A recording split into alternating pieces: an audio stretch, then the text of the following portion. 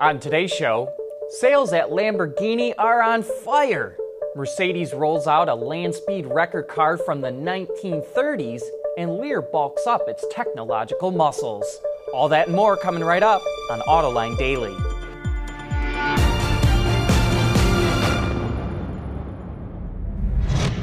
This is Autoline Daily, the show for enthusiasts of the global automotive industry.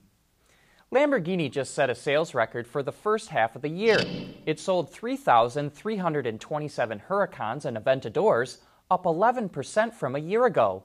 That's more cars than it sold for an entire year only 5 years ago, and the future looks bright. Sales of Lambo's first SUV, the Urus, go on sale this month, and we think that Lambo is on track to double its sales in the next couple of years. Speaking of Italian performance, Maserati just unveiled a hot version of the Levante SUV at the Goodwood Festival of Speed. It's called the GTS. Its 3.8-liter Ferrari twin-turbo V8 was tweaked to deliver 550 horsepower and 531 pound-feet of torque. That gives it a power-to-weight ratio of only 8.6 pounds per horsepower, and that puts it in the supercar category. Maserati says it will do 0 to 100 kilometers an hour in only 4.2 seconds, and that's not too bad for an SUV. We just got a chance to test drive the new Genesis G70, and while driving impressions remain under embargo until next week, here are some important details about the car. It sits on a rear drive platform called C2, which is actually a longer wheelbase version of the Kia Stinger, which has received rave reviews. Power comes from a 2-liter turbo, producing 252 horsepower and 260 pound-feet of torque, or a 3.3-liter V6 turbo, producing 365 horsepower and 376 pound-feet. Power is fed through an 8-speed automatic that features rev matching and will hold gear while cornering. Or rejoice enthusiasts, there's a 6-speed manual available with the 2-liter.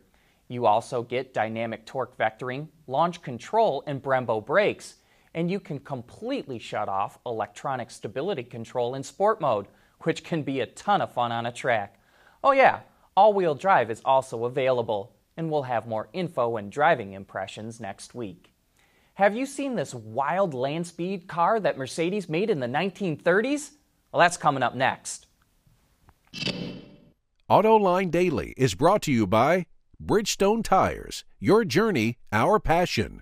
Dow Automotive Systems, advanced materials that deliver better results. And by Lear, a global leader in automotive seating and electrical systems. Honda and Panasonic are teaming up to test electric motorcycles with swappable batteries. They'll install charging stations at several dozen locations in Indonesia to charge Honda's mobile power pack. You just grab one of those fully charged ones anytime you need it. And this is a perfect application of swappable batteries because they're small enough to store a bunch of them at charging stations and swap them out easily. Tesla and a company called Better Place tried swappable batteries with cars, but those efforts never really caught on because it's just too complicated. Speaking of Tesla, it just delivered its 200,000th car in the U.S., so that means its $7,500 federal tax credit will start to run out. But they don't go away immediately. Buyers who get their Tesla by December 31st of this year will get the full incentive.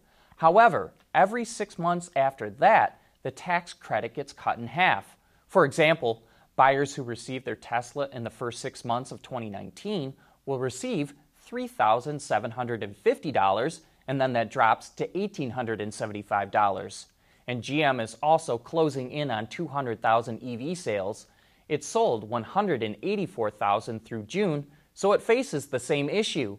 And that's going to put the companies at a competitive disadvantage to their competitors, and that's why Tesla and GM are lobbying Congress to extend the full credit.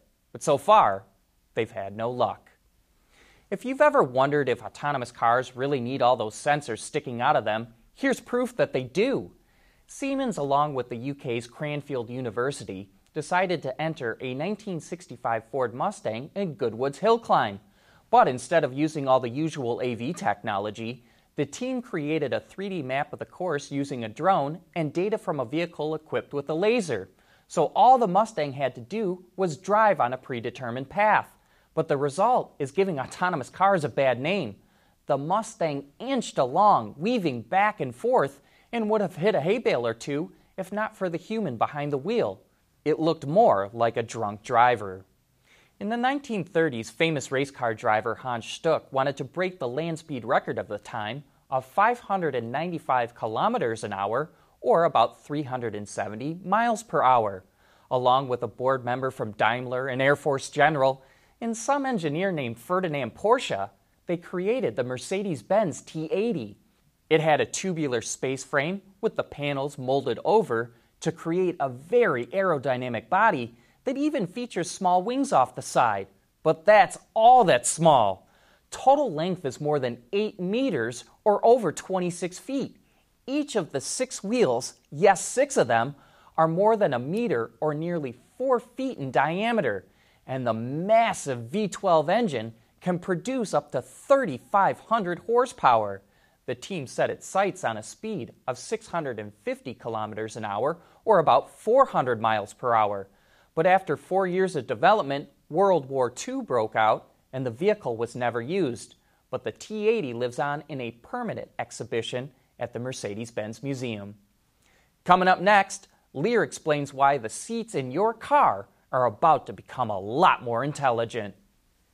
The auto industry is undergoing massive technological change. That's why Lear, a traditional seat supplier, is building up its technical capabilities to keep pace with the change. And on Autoline this week, Ray Scott, the CEO of Lear, describes how the company is turning car seats into smart devices. Proper posture, how you sit in your seat. And with sensor fusion, our capabilities with technologies, reading your health rate as far as your heartbeat, your monitoring of your positioning within the seat, are all capabilities that we have. And think about the seat is the only place of physical connectivity. So the amount of data that we can collect within the seat to give you information back with health and wellness. So your heart rate, how you're positioning your seat for comfort. The seat has been a static device, and we believe without question the seat will become a smart device. I mean, everything that we touch today, we work with today are smart devices.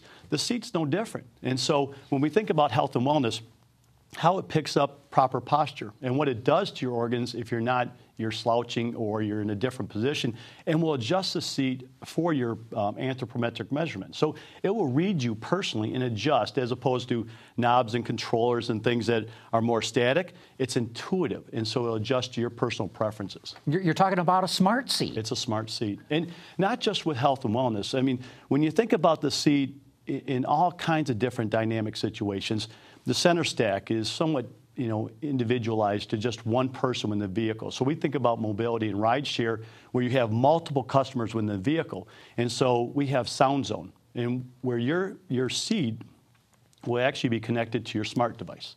And so when you get in there, you can have your personal preferences as far as music, how you connect with the phone, how you connect with texting, right in your Sound Zone, which is in your headrest.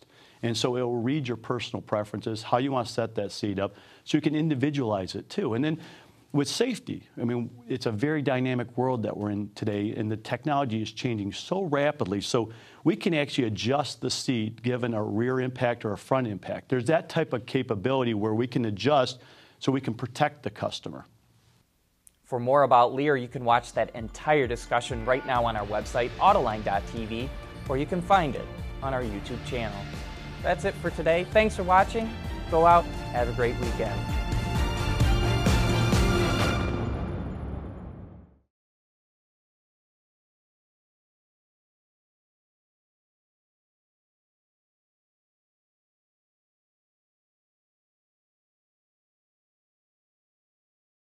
Wards is the industry leader for news, data, and analysis. That's why companies across the globe subscribe to our premium service, maybe even your own. Log in for subscriber access now. Check your company's intranet for details and rely on wardsauto.com to keep you informed.